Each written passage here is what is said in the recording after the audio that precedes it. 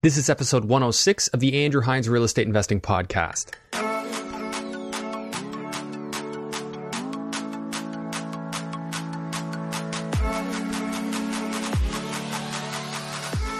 Welcome to episode 106 of the Andrew Hines Real Estate Investing Podcast. Today, I have the fruitful investor, Matt Piche, on the show for the second time. He was originally on episode 16, and Matt has done a lot since then. So when I have high-level investors on this show, I always find that when I catch up with them about a year later or whenever it is later, they've accomplished a lot, and Matt's no exception to that. Last time I had him on the show, he was talking about his well-refined flipping business. He was constantly bringing properties in using his wholesale tactics.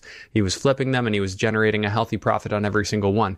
Well, now Matt's still doing that. He's sold off some of his hold portfolio and he's doing private lending, generating $20,000 of profit per month in addition to continuing on with that flipping business. And I often find myself just questioning, how does he have time for it all? How does he fit this all in his head? How does he delegate these tasks and continue to grow? Because every real estate investor eventually struggles with this about managing time and how do you continue to grow. So with Matt, it's like peeling back the layers of an onion. We really dug into it in this discussion and got into what his business practices are, how he's been able to grow and how he continues to grow, because we can all apply that in our businesses. As always, I recommend going back to episode 1 if you're new to this podcast so that you can absorb the nuts and bolts that we dig into in the first 10 episodes. And then, of course, just continue on and enjoy all the wisdom that's been dropped by the many wonderful guests of this podcast. And I'd like to ask you a favor, if you could please just make sure that you hit the like, subscribe button, hit the notification bell if you have not already done so, and then leave me a comment below if you're watching this on YouTube. If you're listening on Apple Podcasts, be sure to leave me a rating and review. Let others know what you think. Thanks so much for tuning in. Please enjoy episode 106 with the fruitful investor, Matt Piche. Hello and welcome to the Andrew Hines Real Estate Investing Podcast. I have on the show for the second time, but it's been a while, Matt Piche. Thanks for having me, man. Yeah, Matt. Yeah, thanks for coming. So a lot has changed. It always does. It seems like with productive real estate investors. One time I interview them, a year later I interview them, and a lot has changed. So last time I talked to you, you're doing a lot of BRRRR projects, a lot of joint ventures. And I know I've spoken with you since, just not on the show. Yeah. Tell us what you're up to. Yeah, so now we kind of switched gears completely, actually, from the BRRRR strategy, and now we're doing flips full time. So, or full on. We're still doing BRRRRs, we're still doing partnerships, but the main focus is the flips. Yeah. Why the change? I just want more active income in this part of my business and this part of my life. So we kind of sold off about 12 properties in the past year of all the buy and holds we had, or not all of them, a good amount of them, and then took the profits and then got into private lending. So I'm looking for more passive lifestyle. Yeah. Why, were you just finding you were too busy? Yeah, it was just like, I just want to enjoy like the fruits of my labor kind of thing. Cause like we've been working for like 10 years, just grinding. And like we were kind of like wealthy on paper, but you know, we still have to work for this money and stuff like that. So I was like, you know what, let's switch gears and sell some of these properties I've had for 3, 4, 5, 7 years. Yeah. Took the profits, threw it in private lending. And now, you know, we're living off the cash flow, which is fantastic, and still doing flips and still doing buy and holds. So now we're getting the whole picture here. So in other words, it's more fruitful. Way more fruitful, yeah. Got to live up to that name. Exactly. So approximately what amount of cash did you set aside to be for private lending? Yeah, so we started private lending about 9 months ago, and we already have 1.5 million into private lending right now. Was the idea that you'd be able to vacation more and kind of just walk away from this? Totally. There's more vacations, and then more like especially with what's going on right now in the world, if I just said, screw it, I'm out of here, I'm done with this. Like I could retire tomorrow if I wanted to and be very, very happy with the amount of money we're making. But, you know. What do you think about, so obviously inflation is something we're going to worry about here with the way our government's printed money. One of the things that crosses my mind when I think about private lending, because I know it's a great way to create cash flow in your life. Yeah. What do you think about the concern with your principal? You know, you have 1.5, but is 1.5 really 1.5 next year? Yeah, I don't know, but we're getting such good returns on our money. Like we're getting 17%. Almost across the board on our money. So inflation is not going to be 17%, right? I don't know, be 3%, 4%, 5%, right? So we hope not anyways. Yeah, Jesus, I hope lower than that. But even if it is, you know, we're making 17% on our money. So it ain't going to be that. Yeah, fair enough. And odds are it certainly hasn't been that. Yeah. So let's hope that we don't ever have to see that. Sure. That's the thing. Like with property, I know that no matter what, that's going to go up in value. But I certainly get it. Like I've done some private lending myself. Obviously, there's a huge benefit there. Yeah. Okay, so you've got that. You're doing flips. How many flips are you doing at a time? Yeah, about 3 to 4 at a time at any time. Yeah. 3 to 4 all the time. Yeah, so we're doing about 15 to 20 flips a year. And then plus we're doing still our buy and holds whenever we do them. We also managed renovation jobs for our clients. So like we help them buy the property as I'm a realtor. So I help them buy it, and then our Fruitful team manages that. So we have, with all of the jobs going on, it's like 4, 5, 6 renos at once. How the heck do you do that?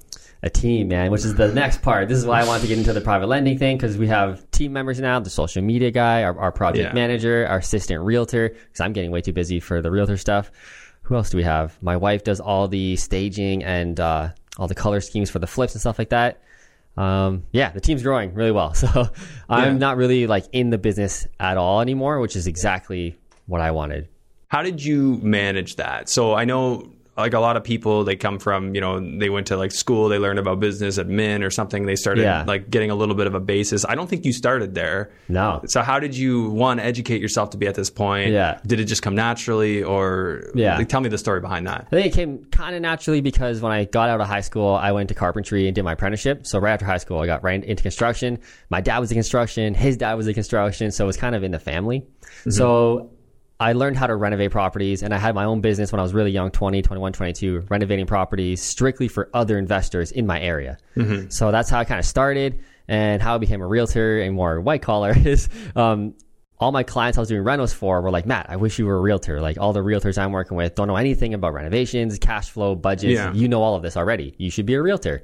I was like, yeah, I don't know. But I knew I wasn't going to be a realtor forever. Or sorry, a carpenter. There's no one's going to bust my ass for, I was 50 years old. So I was like, well, maybe I'll entertain this realtor thing. So anyway, I just slammed through my realtor course in 4 months, just did it all, became a realtor specializing still with investors. And then it just kind of grew and grew and grew. But before being the realtor, how did you know cash flow at that point? You weren't the realtor, you didn't own the properties. Yeah. So how did you know? You just took an interest, you were just asking questions and kind of learning as you went? Yeah, I just took a huge interest. I got into, I was obsessed with flips by at the age of 18. I was watching HGTV, so I was just obsessed with that. Yeah. And then I found Rain, which is what really came from all my education came from Rain. So I just dove into Don Campbell's books, went to Rain meetings, and then that's really when I sparked my interest and was learning about cash flow. But I don't know. I guess it kind of came naturally. I picked it up really quick, and the whole moral of the story was I was just obsessed, and still am just savagely obsessed about business and success and real estate. Yeah. So that's the key to all of this. Let's unpack that more though. Yeah. Why savagely obsessed? What do you see it doing? Is it just an emotional, I find this fun, or is it I'm trying to get from A to B?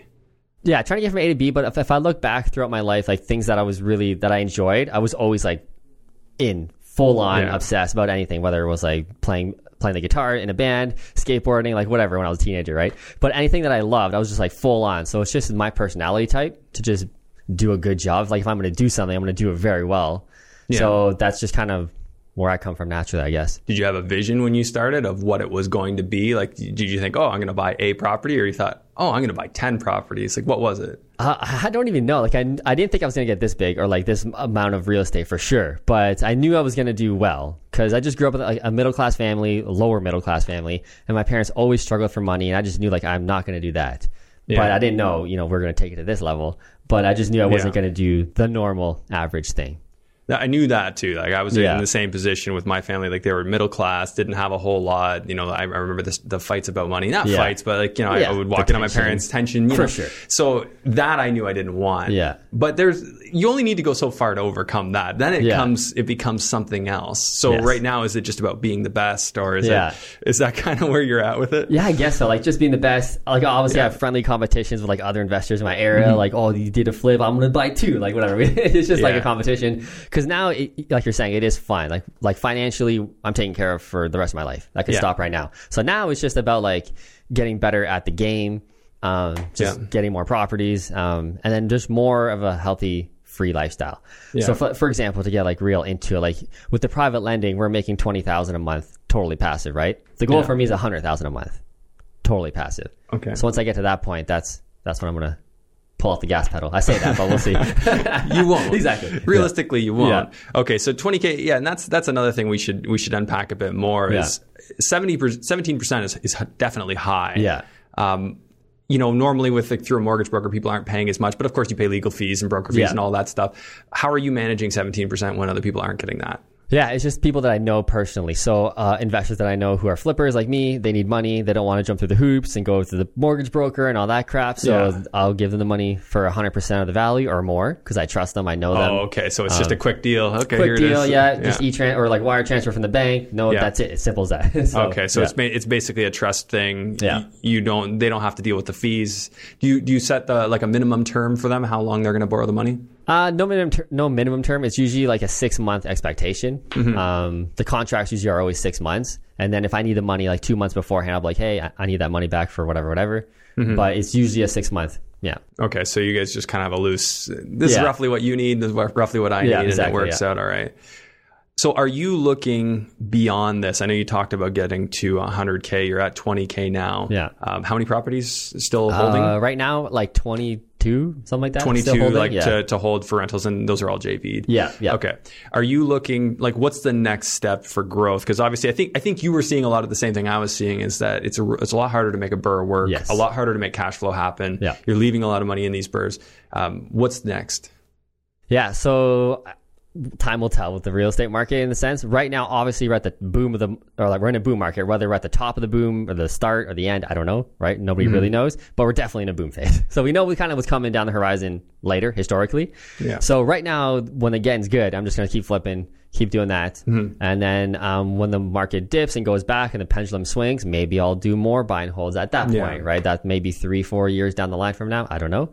But we'll cross that bridge when we get there. But right now, I'm building the flipping business, and you can do well with flips in any stage of the real estate cycle. Market. Yeah. Now, the only thing I don't love about flips is if you happen to be, if it drops off really quick, you're stuck with them and they don't cash flow, then you might find yourself holding a little bit of real estate you don't want to be holding. Yeah. So the thing we do is just we have to get deals, man. So that's why we're getting off-market deals way under market. So if there is a correction that happens in like 3 months, and we're also doing flips that are 2 to 3 months maximum. 3 months is a maximum reno time I will do. So we're usually banging these out, honestly, in 30, 60 days. So the odds of the market just like totally changing in 30, 60 days. Usually you have a signal before it just falls apart. Yeah, very unlikely. And then we're also buying such low that even if there is like a huge change, we'll just net, I guess, break even, like worst case. So So this is what I want to press on, because there's always like good investors always have that backup plan. Or maybe 2 backup plans, which it seems like you do. I know you've told me this before, but as a recap, what's a good deal to you when you're looking for a flip? Yeah, so the way we buy, like our metrics, is after repair value times 80% minus renovations. That equals the purchase price. Okay. Yeah, so if we can break that, I'm trying to like verbally do it. I need pen and paper in front of me, but we can go through an example of that. A quick example, I know off the top of my head because we do so many of these, is if the after repair value in a Kitchener property is going to be $600,000 when I'm done with it, I have. And it's like an $80,000 renovation, which is the average, reno we do for single families. I have to buy that house at $410,000. Okay. So and that $410,000 house will probably be worth on the market $500,000 as is. Okay. So if I'm buying at $410,000, it's worth $500,000, and there is a recession, the odds of me losing money is very unlikely. Oh yeah, you're in a pretty advantageous position at that point. Now, the obvious question that anybody has is, how the heck are you finding it when things are so hot and you're in the Kitchener market? Yes. Which is definitely hot. Yes. So how are you doing that, which so many other people are struggling to do? For sure. It's just so much money in marketing to find these motivated sellers, and that's kind of the secret with wholesaling or flipping in general, is you just have to spend like so much money. Especially now with so many people are getting into wholesaling, like it's ridiculous, man. It's ridiculous. So like my strategy, literally, I don't know if I should even say this, but it's just literally like I'll outspend you. That's it. Outspend. Yeah. That's the strategy for my area. And is it outspend in physical mail, or is it outspend doing multiple strategies? Can't say too much now. I get that. Yeah. It's physical mail, online ads, Facebook ads. We do everything. Yeah, you're just doing everything. Yeah, that makes a lot of sense. If you don't mind me asking, what ballpark is outspend right now? You don't have to say it if you don't want to. I'm just trying to get a gauge of what it costs to put a business together like this. Yeah. So if you want to really do it like the way we're doing it, and we're just starting, man. Like I know guys who are just crushing what we're doing, but like we're spending $20,000 a month in marketing. $20,000. That's what it takes. Okay. Yeah. And that gets you how many deals in your current model? And of course, there's so much more to it than just spend. Yeah, for sure. Yeah, definitely. But we get about 2 to 3 deals a month. 2 to 3 deals a month out of that. But I mean, if one deal's 80K below market, then it paid for itself 4 times over. The average flip profit we're making right now anyway is about 50 to 60K per flip. And are you using your own money to do that, or none? So you're JVing. Why not take some of the money from the private lending and use it for that? Because obviously the return's much higher than giving up half of your return on a purchase like that. It's no fun, man. It's no fun. So it's more of an emotional connection kind of thing. Yeah, well, it's just because I need so much money because we're doing like $1 million, $1.5 million a month in buying and renovating. So it's just easier to raise that, and we raise it so quick. With everybody we have lined up who wants to be part of our business and lend to us, the money's like totally there. So it keeps the machine going faster. If I had to use my money, I'd have to think about it. Okay, well, I got 500 grand. I only got 300 more because I bought this one.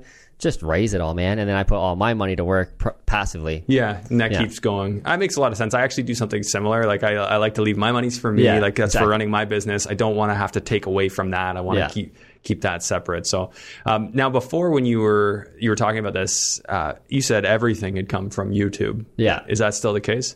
Definitely still the case. Yeah. All my partners, every single partner has reached every single partner come from YouTube. Every single one. Yeah, that's incredible. And same with our money lenders, like our private lenders for our flips. They all were like, "Hey, I saw you on YouTube. I want to lend to you. Let me know." Oh, is that how they're happening? So those are not JVs.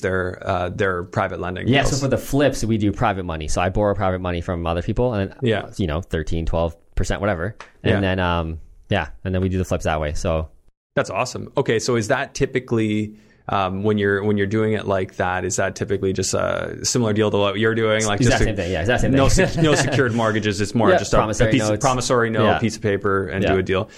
Yeah, that is like the lifeblood of a flipping business. 100%. Yeah. 100%. I'm 100% on board with you, and I've done it exactly the same way. Yeah. That's the way I definitely like to do it, because then and especially when you can raise so much, you look at a project and you say, well, yeah, I could do that. It's 2 phone calls. 100%. Like it used to be so much like, oh, I don't know if I can raise it. And that's a lot of the problems, most flippers have is I don't know if I can raise the money. I got to do a conditional offer with the seller, which in this market is like way too hot. The sellers aren't stupid. Like they want a firm offer. So I can go in there and be like, yep, I'll buy your house now. And if it closes next week, no problem. I'll make one phone call and buy it. So that's kind of the advantage we have over other local flippers in our area. Okay. So let's walk through that process a little bit. When you're going into, well, first off, does the phone call come to you, or do you have somebody taking those phone calls? So we have an acquisition manager, another person I forgot about. That's on our team. So they take all the phone calls. I don't do anything anymore. So like example, yesterday we just bought a house in Brantford. Never saw it, never went to it, never answered the phone. This guy did it all. So how does he know what to look for, and then what you're going to want? Do you provide him with the comps, and then he just says, this is what this is what it has? Yeah, he's got access to my system. I don't know if I should even say that, but he's got access to my system because I'm a realtor. So he does all the comps. He makes sure it's a good deal. He knows renovations. He's also an investor. He gets it. And he just does everything. What's in it for him? Full-time employee or commission? Or Commission-based. Commission-based. So yeah, the better the deal he gets, the more money he gets paid. If it's an okay deal, he gets an okay How the heck do you think of all this stuff? I just ask other people. I'm like, "What are you doing? What are you doing?" And people, I just piece it together. Yeah, and your wife's obviously in the business with you. Yeah, you guys now she's full time. Yeah, you guys push each other. Yeah, totally. I push her a lot more. No, I'm kidding. You get in trouble for that one. Yeah. That's actually that's awesome. Okay, so you have somebody come in as an acquisition manager. Tell me, like, obviously you've trained him, you've worked with him. What's the typical process when he's going in and trying to close a deal? Yeah, it's just being friendly and just trying to solve the seller's problem. Like there's all these things you can learn and all these mirroring tricks and like, you know what I mean? All these salesman tricks. When it really comes down to it, it's just, can you solve the seller's problem and think of something to help them? And can you close the deal right now? What kind of problems are you typically encountering? Like what's the motivating factor? Yeah, biggest one is the house is in a mess usually. Like the one yesterday, I should show you the video. It's like Gong Show Hoarder House. Yeah. Those are the houses we're buying. They can't sell them on the MLS. Even now in this hot market, like you can't sell that house on the MLS. It's just way too much stuff. They're embarrassed, which is the biggest thing. They don't want people walking through their house, seeing all this stuff, judging them. So they just want an easy cash deal right now. And the biggest thing is they want to leave all that shit behind. All the stuff stacked to the ceiling. They want to just walk away from the house. They just walk away from all their stuff? Yeah. So the deal, like almost every day we buy, we put a clause in there saying like, you can leave all your shit.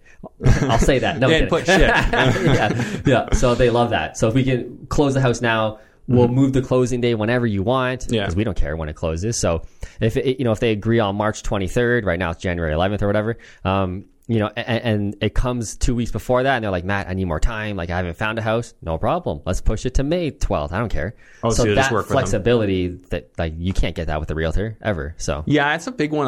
One of the ones I bought was just like that. This lady had already bought another house. I'm like, no one's going to come up with this date for you. Like, I'm like, there's a lot of other reasons this is a good deal, but realistically, that's a risk. Yeah. So you know what? I'll give you that exact date. You got your money. You don't need to worry about it. Exactly. And that was like done deal. Yeah. So, and I think she sold it for like about $160,000 under what she would have got if she'd gone on the market. So when you can solve the problem exactly like that, right? Yeah. So your guy, when he goes in, he's just kind of trying to be a little bit friendly, get a feel. Are you trying to sign a deal that day? Yes, 100%. And how do you do that? Because you have to have all the legal information. So you're going ahead assuming you're going to get this. 100%, yeah. So to get your 2 to 3 properties a month, how many properties are you actually going to see? About 10, 20 per month. 10 to 20? Yeah. So every single one you try, and some of them you just can't solve the problem. And exactly. Or they just want too much. They have realistic expectations for like a retail price, but unrealistic for what we need. Would you tell them that? Like, 100%. oh, hey, this is totally, I know you said disclose, right? Yeah. You have to as a realtor. Well, yeah, because I'm a realtor. Like I have to tell them like, you will make more money if you sell with a realtor. And that's kind of the strategy we do. It's like, we'll just be straight up. Like you will make more money doing this. So we're not people, and then I don't know if I can swear on here. I could beep it out. Okay. So that's just a really friendly approach. They start to trust you because like, this is option A, this is option B, right? Yeah. Will you list it for them if they? 100%. Yeah. So you got a backdoor there. We got the whole brokerage kind of agency approach, which is we're just started that now because we tried to do the walking in with the sweatpants on and just being a guy who's going to buy a house. I did that for a long time, and then we just recently switched the whole thing. Let's have branding, let's have t-shirts, let's have a whole company approach, and it's killing. Yeah, I think so. It creates more trust, as you're saying. Yeah, exactly. Yeah, that makes a lot of sense. Okay, so you started up a brand for your buying business, and that's separate from what you sell at the end of the day. What you sell at the end of the day is just on the MLS, is that right? On the MLS. I listed. I'm a realtor, obviously, so yeah. Yeah, so you're real busy doing a lot of transactions. Do you pay yourself a commission on that, or you just... No, just zero, because, well, it doesn't really matter now, because as a realtor, like 5 months ago, you were making personal income. So 50% tax rate, right? Yeah. Just recently, realtors finally got the ability to incorporate. Yeah. So I was putting all the money into the corporation, which is my flipping business. So I was taking no commission because why would I pay 50% on the commission? I can just stick all of that profit into the corp and pay 15%. Yeah. So, but now I'm incorporated. It doesn't really matter. But I still just, all the money goes over there. All into the corp? It's just easier for taxes. Okay. So when you're applying for a mortgage, your main source of income is from your flipping business. Yes. That's really where the qualifications come. Yeah. And I'm guessing you do something similar to me where you only pay yourself dividends that you need. 100%. And everything else you just bare minimum, man. 50 grand a year is what I need. The rest is in the corp. Well, you got to have enough to go to Hawaii a few times and do all that. Yeah. So, okay. So let's, what else can we dig into here? You do so much and you explain it so quickly, as you know. You always have short interviews, but we're going to draw this out. For sure, man. I'm good. Okay, so let's dig into the situation, what's happening now, and how it's affected you. So with the lockdowns, with the kind of current state of things, how has that affected your business model? Yeah, it was just more like we're freaked out in like March and April. Like, what's going to happen? Is it going to, is the whole world going to fall over? But yeah, I just kept plugging forward. I said, once I started to see that this isn't really a big deal. Can I say that? You can. It's a bunch of crap. So I knew the market was going to be fine. So we just kept tripling down, actually, when people were running. Yeah. And then I just, because I started the flipping business like right when that happened. It was like just starting it, like the marketing business and to get motivated sellers. We just started that in February, March of last year. So I just kept tripling down and it's working. So yeah. Yeah. So in terms of showings and stuff, are you still going in, or are more people doing videos? Like, what's happening on that? So me as a realtor, like nothing's changed in my life at all. It's like business wise or even my life, like nothing's changed, which is great. We're still doing the exact same thing I was doing in January of last year before this all happened. Same thing. Yeah. Just a little weirder. I got to wear a mask sometimes and like whatever. Yeah. So your guy that handles your buyer acquisitions, is he still going in, or more? So these sellers don't ever want to just send you a video? Do you get them to do that? We get a couple of them, like if it's like an hour away from Kitchener-Waterloo area, we might ask them, can you just send us a video to see if we'll even go, type of thing. But we go to every single house. And we every time you get a call, it doesn't matter. You're going to see it. So we pre-qualify all these leads too on the phone with a very in-depth kind of questionnaire that's set up, that's like geniusly set up, just to see if they're actually motivated. If they pass the test kind of thing, and they're actually motivated, and we can get a deal going on here, then we'll go to the house. And we'll go every time, 100%. What would qualify as a motivated person? Like, what do you need to hear to feel that they're motivated? We'll kind of just ask them, like, what do you, at the very end, we'll ask them, like, what do you want? Basically, like, what's the price? And if they're like $1 million, then, like, obviously we're not going to go. But if they're like, if it's a reasonable price that they say, number one, cool, we'll entertain it. If they say a ridiculous price, which is most of the time, we'll say, like, how did you come to that? Oh, my neighbor sold for this, like, or whatever, right? And then we'll just say, well, we don't pay retail. We pay a little lower, but the transaction is going to be way easier. Are you willing to entertain that offer? If they say yes, then we'll go. Oh, so we don't pay retail. Yeah, straight up. I just tell them, like, we're not paying what you think you're going to get. Like, we're just not going to do that. But how long into the call would that actually come up? Like, everything before then is, just why are you selling? Yeah. Like, where, tell me what you've done to the house, that kind of stuff. Yeah. So once they've gone through all that, then you ask them what they want. Exactly. Now, hopefully before that, they've given you some sort of qualitative reason why they're selling. They will, like somebody in the family got ill, we need out, or I feel like I don't know how honest they are. Like when I've had those conversations, it's hard to tell if they've been fully transparent sometimes. That's true. So how do you know if they've given you the real reason or not? Yeah, you can kind of just hopefully tell in their voice if they're telling the truth or not. But if they're just like, I don't know, I'm just interested in seeing what the price would be. It's like, okay, this isn't going to work, right? So do you just try and end that call? Or we just spin it to the realtor on our team. Like, well, it sounds like you want retail. Is that right? Oh, yeah. I want full price for the house. Okay, well, let's get Brenda in there. Man, having the realtor card there too is amazing because that actually allows you to profit even when you can't. Exactly. Pays for the marketing, at least pays for the marketing. I mean, I've done it where I've like referred other realtors and like they don't want a realtor half the time. But if you're already talking to them, you've already come and seen it, and you can actually say, hey, I can list it for this, make it real easy. Do you really want to go through this? Yeah. I think that's such an advantage. 100%. Yeah. Yeah.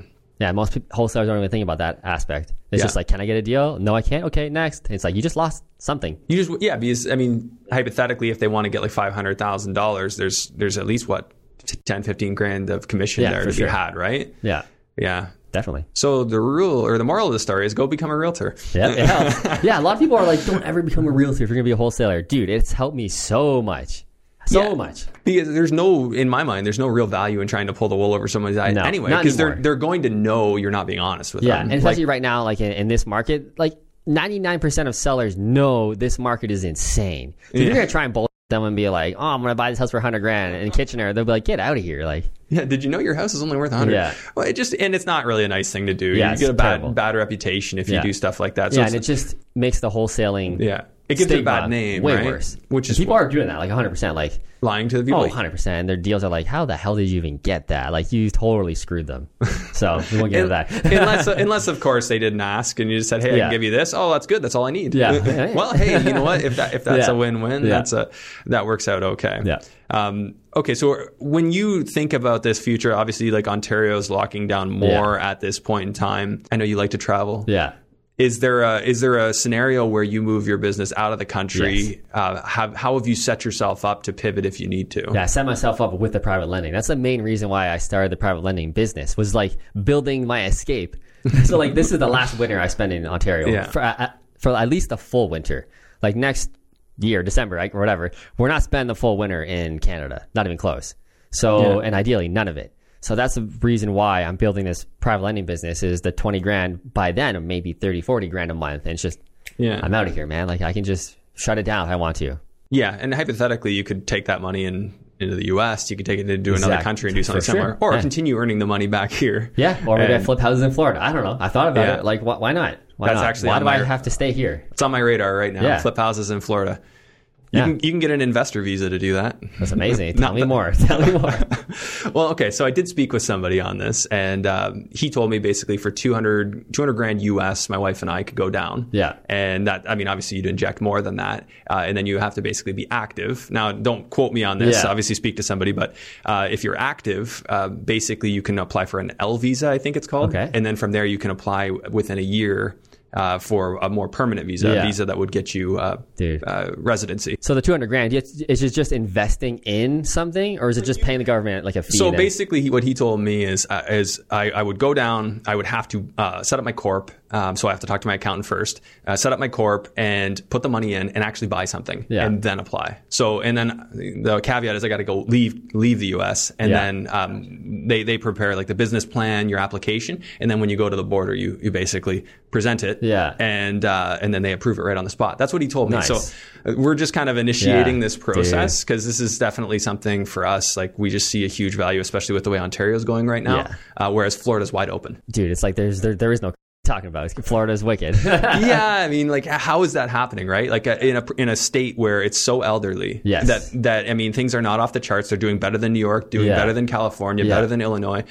Yet they're not closed down. They don't social distance. They don't have mask requirements. And like Jacob Perez is down there now. He's like going to restaurants. Everybody's just chilling. I know. It's I have normal a bunch life. of friends right now in Florida doing Instagrams. There's nothing. It's just normal life. It's like live an actual life. Yeah. Oh my God. Meanwhile, we have this. It's unbelievable, honestly. So what do you realistically see happening for you in the next year then? Yeah, I'm just building this out and just taking it one day at a time, kind of with like the flipping business. But I know like within a year to 2 years, like we're not staying in Canada. Okay. Even if this goes away, like we're not staying in Canada because I just don't like winter. Yeah, like, and I've said the same. I've said the same to my wife. I'm like, she doesn't really want to be in Florida long term, but I don't want to be in cold weather in the winter. Yeah. I mean, I'll come to go skiing, but after that, I want out. Yeah, like I've been building this escape for like 5 years. Like pre-corona, I knew I didn't want to stay in Canada. So and now it's like even way more. So here's a good question for you. If you were to start over from scratch, say something happened and you had absolutely nothing except what you know, which is obviously quite a bit. Yeah. What would you do to start from scratch right here, right now, where you are in Ontario? I'll just go back to the basics of what I did and just hammer social media.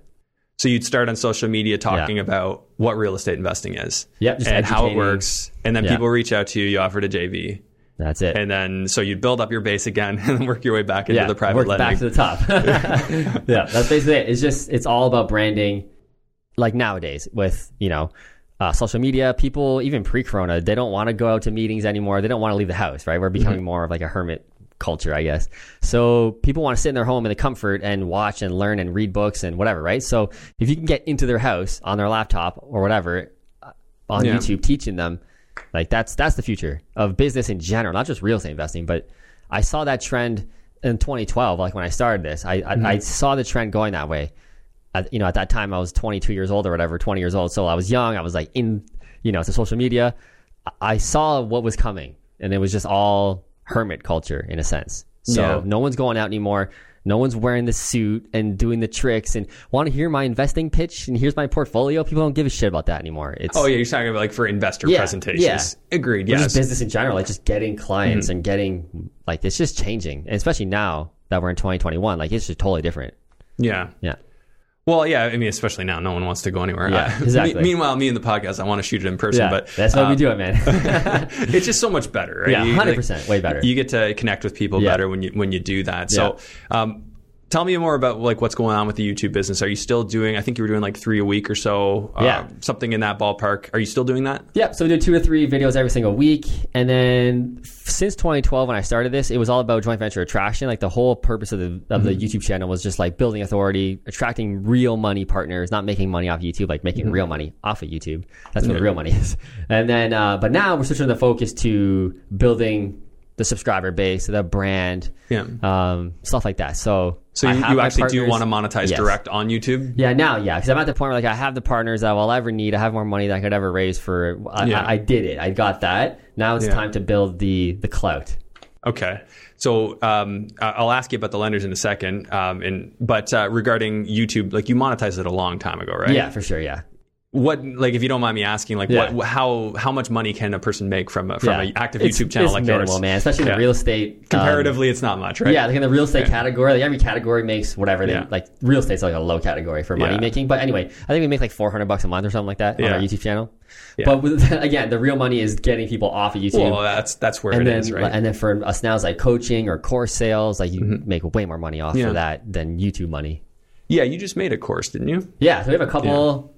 We have like the social media course that teach you how I do social media and branding and whatever. I teach you everything how to do that. We have the renovations course where like if you want to renovate your properties like mine, you can get every single product I buy, where to buy it. So you get that. And then now we're making the private lending course coming out in like 2 weeks. Yeah. And do you sell these courses, the seats in these courses, before you finish them? No. So I just launch it when it's done. Yeah. So you just go ahead knowing that there's a demand for it? Yeah, for sure. And what gives you that confidence to know there's demand for it? We just do it, man. I ask people generally on Instagram. So I'll do like a soft launch first. Like, hey, if I made a private lending course, would people want to buy it? It's like, yes. So like, okay, cool. I'll make it. Yeah. Right? Yeah. What do you charge typically for something like that? That course will be $247. Okay. Yeah. So it's very attainable. Yeah, it's low. Like all my courses are low. They're $500 and under for like all my courses. Yeah. So. And something like that, how many people are going to buy a course like that from you? Per year, I don't know, 40 to 50. You'll sell 40 60. To 50 courses a year. Yeah. That's not bad. And that just keeps going, right? So they just keep working for you? Yeah. Just more passive income, really. Yeah. You're the master of passive income, man. I'm trying, man. Yeah. No, but that's where it's all at. And that's why I got into this business, is I wanted to create passive. I do too much active right now, which I would prefer to be able to not do that. Yeah, so do I, man. I got all these employees and I'm still doing too much, but I'm fine. Well, you're pulling the strings at the top, right? Yeah, exactly. But you also have a lot of flexibility. Like if you wanted to scale it down into nothing, you could do it pretty quick. For sure. Aside from selling the properties, you probably would just still hang on to them, but you have management in place. Yeah, we got property management. I don't deal with any of those either. So yeah. Like so what's your day-to-day look like then? Yeah, so now it's just about getting our new acquisition guy set up. He's pretty much all set up now. So the focus is switching to building more social media. It's like I want to spend more time with my video guy, doing even more videos, more presentations whenever we can get back to regular life. That'd be nice. Yeah. That was the plan. So just building the brand and having more fun, doing fun video stuff like this. Like I don't want to be calling contractors and yelling at them. I have somebody else doing that now. So yeah, I have my guy on site that handles all that. So I'm minimally involved in that kind of thing. But yeah, that's where a source of a lot of headaches can be. If you get rid of that, that's the biggest one. Like that was a life changer for me, was hiring our project manager. And she's absolutely incredible. She sources all the subs. Yep. Well, you probably work with the same ones repeatedly. Yeah, same guys over and over again. Yeah. And now she's been with me for a year and a half. Like she's got the system down pat. She knows everybody, etc. Yeah. But yeah, like when we buy a project, I go at the very beginning only to shoot a video walkthrough for the purpose this is the new one. For the purpose of JV attraction. Yeah. So I go shoot a video. That's it. And then I don't go back to the very, very end. When it's all done and pretty and staged and clean, I'll go back and shoot the last video. And that's when I see it all done. So your project manager, does she handle paying everybody? Yep. Everything. Yeah. So there's a certain level of trust that's there to have access to my bank account. Yeah. All that. Yeah. Yeah. That's one of the ones that I just haven't had luck in relinquishing control of. Yeah. How did you find yourself to come to that point with different people? Like to be able to trust them? I just kind of did it. Like I just knew, like with my gut, like when I meet people, I just know with my gut if they're going to screw me or not. Because every time I've been screwed by contractors or whatever, I always knew it at the beginning. Like this, you had a gut feel on them, right? This guy's going to screw me, maybe, but I'm too in a hurry. I got to get this flooring job done, job done, right? So, and then they screwed me. So, but anyway, so I knew with her, she was a great person. I just trusted her, and like I gave her access to my bank account, like in the first week of her coming on. I just knew it, and I just had to, man. Like even if she stole $1,000 or like whatever from me, like how much, like what did you mitigate your downside with her? Like, well, I check my bank account like every day because like any obsessed investor. So you're saying, realistically, like there are limits on how much could be paid out, except for a check, like if you're a check to herself or something. That's true. Yeah. For sure. Yeah. Oh crap! I didn't think of that. But I'll have like the record online, like I can sue her, but like I'd rather not go through that process. But so I just knew she would never do that, and I just did it, man. Like I need this outsourced. I just need it. So. Do it. I'm going to hold my, pray that you don't screw me. And if you do, I'll deal with it then. Yeah. So for someone like such as myself, like I'm looking for more good help in that kind of capacity. Where do you go and what's your process to find good help? Yeah, I just do kind of referral based, like who knows who. And then how I hired like everybody is my Instagram. I'll just do a shout out. I need a project manager, do a video resume. Video resume is what I always do for all positions before they even apply or like before I meet them. I want them to send me a video. That's screening, number one. So they do a video, they're hardworking, most likely. And then I can tell their personality base from the video. I can just kind of tell, like, you're not going to mesh well, or like, you will. And then I'll meet you. So that's kind of my process for hiring. It's just social media, man. Like So everything is through there. Yeah. I think Instagram, you're like, 10,000 followers? Or somewhere around there. Yeah, 10, 12, something like that. And that's enough traction. You can... And what do you find the motivation of the people that are coming to you? Like just various different types of drives. They like real estate? Yeah, like real estate. And then again, I don't want to like toot my own horn, but like because we've built such a great brand, when I do like a job posting, people want to be like, when they apply, they're like, I want to be on the Fruitful team. Like, please hire me. I want to be part of this. So I'm getting a different caliber of person. And the people that would screw me, they're like, I'm not going to go over there because he's intense. Like, I'm not going to even try. So that's kind of what I think is going on, which is, Yeah, that's awesome. And I think you're right. Like the brand is a big thing. I think I need to embrace that a bit more, like, because I know I've built the brand around the podcast and stuff, and I've again still hold on to control, and it caps growth for sure. Yeah. But some obviously ones are like an admin assistant, somebody who can handle the books and stuff. Like emails, that's a big one too. Oh my god, somebody in my email inbox would be absolutely amazing. You need that tomorrow. Like, that's what you got to do, is get someone into your email. So even your Matt email address is my project manager does all my emails, sends out all the realtor listings, finds the property. She's my realtor assistant and project manager assistant, so she's running full time. But like, dude, those two hires were like, I was like, what do I do now? So your video and your project management were your biggest two, 100%, like free your time. Yeah. And now you can think bigger picture. Exactly. And that's the thing. Now I'm thinking about like making courses, or, I've got some other big plans coming up. So like I'm thinking about, I have time to think about those and building the business while the minions, they're not minions, but the minions. They're like amazing minions, I guess. Yeah. They're taking care of the day-to-day stuff, which is fantastic. Yeah. And I pay them super well. That's the other thing. Like I pay them very well. Like way above average. Way above average? Oh, yeah. God, yeah. It has to be. So your monthly payroll, like, are you you're probably like... Yeah, for the 2 employees, it's like $10,000 a month. 10 grand for the 2? For the 2, okay. If it's profitable for you, I mean, it basically buys you back your life, right? So, so your private lending covers that. So then you've basically freed your time. Yeah. And you're still cash flowing. Well, that's the biggest thing. Like, that's why I love the private lending so much. Because like, that private lending pretty much pays for the entire marketing business of the deal attracting for the private deals, and then it also pays my employees. So like anything I make after is just great. Is just in my pocket. Realtor income, flipping income, course sales, coaching. It's just pocket.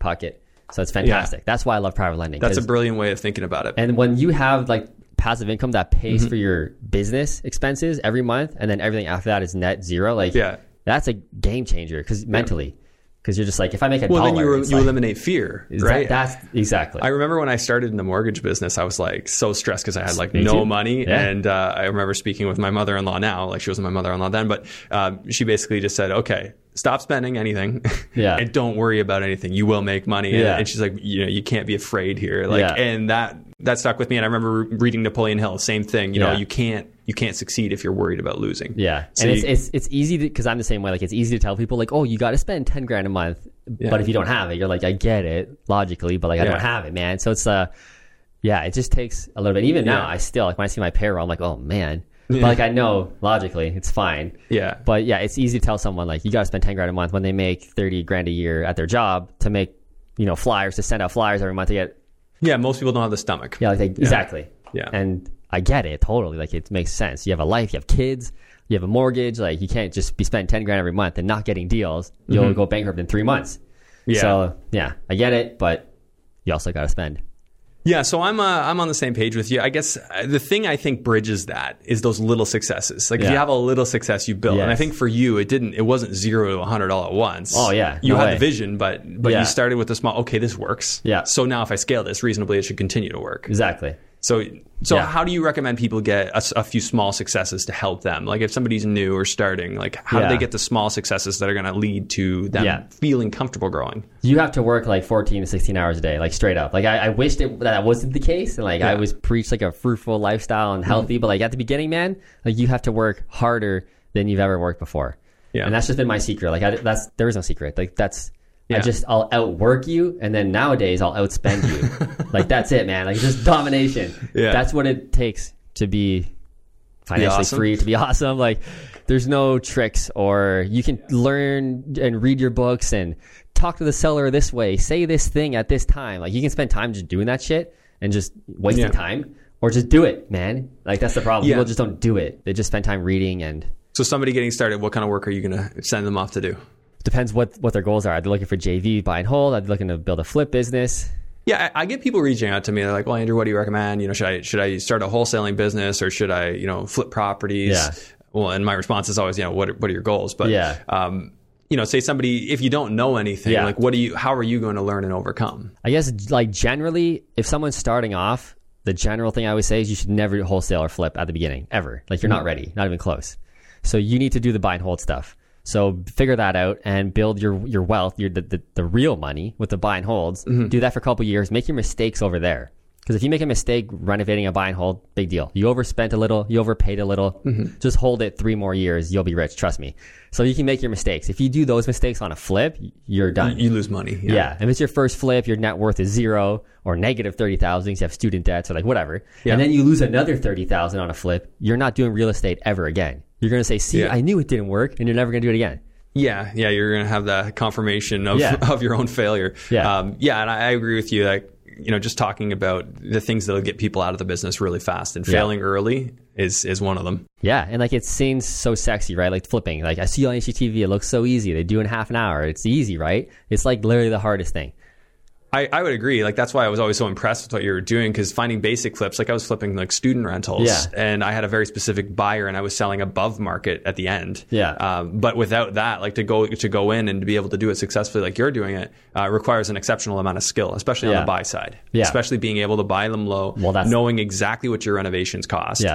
Like, do you mind just kind of like running me through like a couple of typical prices, like what you like the one you showed on an Instagram video today? I think you showed just like a bungalow. The guy's going to move into the top. And then they're going to convert the basement. You're figuring 80 grand. So the first thing I want to say is like the wholesaling. There's this kick right now online, like all across North America. Like wholesaling is so easy. It's so easy. Just like do it from your laptop. I'll just say one thing. Wholesaling or like finding motivated sellers is literally the hardest thing out of anything I've done in real estate. Is the hardest and most skillful thing. So it's not easy. So you should do that in year 7 or 8 or 9 of being an investor. Don't do it on year 1. Going back to this one now. So the typical deal for that one you mentioned for the duplex where they're moving in. Typical duplexes right now, or single family that we're going to turn to a duplex, we're buying them around $560, somewhere around there. And then they're putting in $140,000 in renos to make it look fruitful style and all legalized. And then they're appraising around $730 to $750. $730. Which is tight. That's a tight. It used to be way better than that. But so you're getting about $40,000 of equity kind of on day one. It used to be like $100,000. So the full refi is not happening in Kitchener. No, and it's not happening in most places. Exactly. Unless you buy like what you're showing, you buy something that's worth five and change for 410 or whatever it is. Then you have the chance to do that. But you have to do something to create that. Yeah, needle in the haystack too. Well, and that's what I've been saying. Like, you've preached stick to a market for so long, and now your market's become somewhat prohibitive. Is it time to look elsewhere? Are you okay to look elsewhere or no? I'm okay to do it. Like we're, especially now with our flipping business, I'm expanding it to like an hour radius, which people are like, whoa, you're leaving Kitchener? I'm like, yeah, I have to. But, for me to like go to Florida, like those are all things I might do. But right now, we can still crush it in my area for sure. You can always crush it if you get an under market value deal. And there's always people willing to sell. Well, and now you have the system set up. But I mean, if it's somebody new, is that necessarily the right move? Like I've talked to a lot on this podcast about kind of expanding your area of search. You don't need to invest in multiple places, but find a place that you like. Exactly. That you're not looking for a needle in a haystack. There are deals there. It's easier to succeed because, again, if you fail early, you're less likely to continue. Exactly. Yeah. I mean, if you're like in Ontario and you're starting off, go to Nova Scotia or Edmonton. Right, like that, those way lower price entries. New Brunswick, good market. New Brunswick, nice market for cash flow. Still, like I know a lot of people all of a sudden going out east to flip and do buy and hold. So it's like, maybe you should do that. I guess like, a lot of people in Northern Ontario, Sudbury, Sault Ste. Marie. Yeah, great.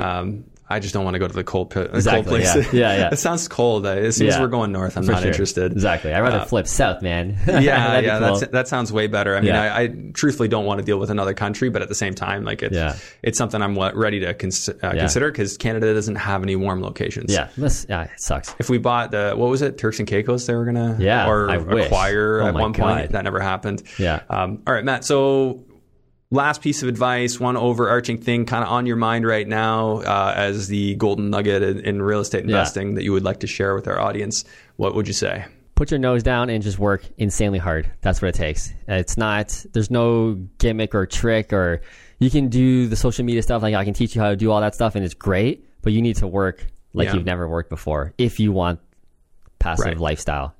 And I couldn't agree more. I think early on, a lot of people asked me, is it possible to invest cross country and be successful? I'm like, of course it is. Yeah. But you would need to invest significant time in that market to like know an insane amount of time. Yeah, insane. Like an unreasonable amount while you're working a full-time job. Unreasonable. I like that. That's like one of my things. Like you need to be unreasonable. Like, like people understand like how obsessed I am, or like you are. Like I know like top level guys. Like I know how we think. You need to be like disgustingly obsessed at first, right? At first. You can back off once you've got your systems, but to get your systems, like man, I've told this story many times. I slept on the floor in the property. Like I rolled up the air mattress as I hear workers arriving at the site. I'm like, oh hey guys, what's up? Walking out. That's what it takes, man. Like honestly, that's people aren't willing to do it. They're just not willing. Yeah. Well, especially like get kids, get married. Like once you do that, a lot of people don't want to. Yeah. But I mean, we all had a breaking point. Exactly. And when you hit it, then you're willing to do things you weren't willing to do before. So 100%. You need to hit that rock bottom, I guess, before you just kick into gear. Yeah. Where should we send people if they want to know more about you, or if they didn't already know you? Yeah. Go to YouTube, type in Fruitful Investor. You'll find me. That's the best place. Instagram, Matt Piche. Those two, you'll see everything behind the scenes, what I'm doing every day, all my videos, all my projects. Yeah. One thing I can say, like Matt's very transparent, says what's on his mind. Curse words and all, which I really appreciate, not holding anything back.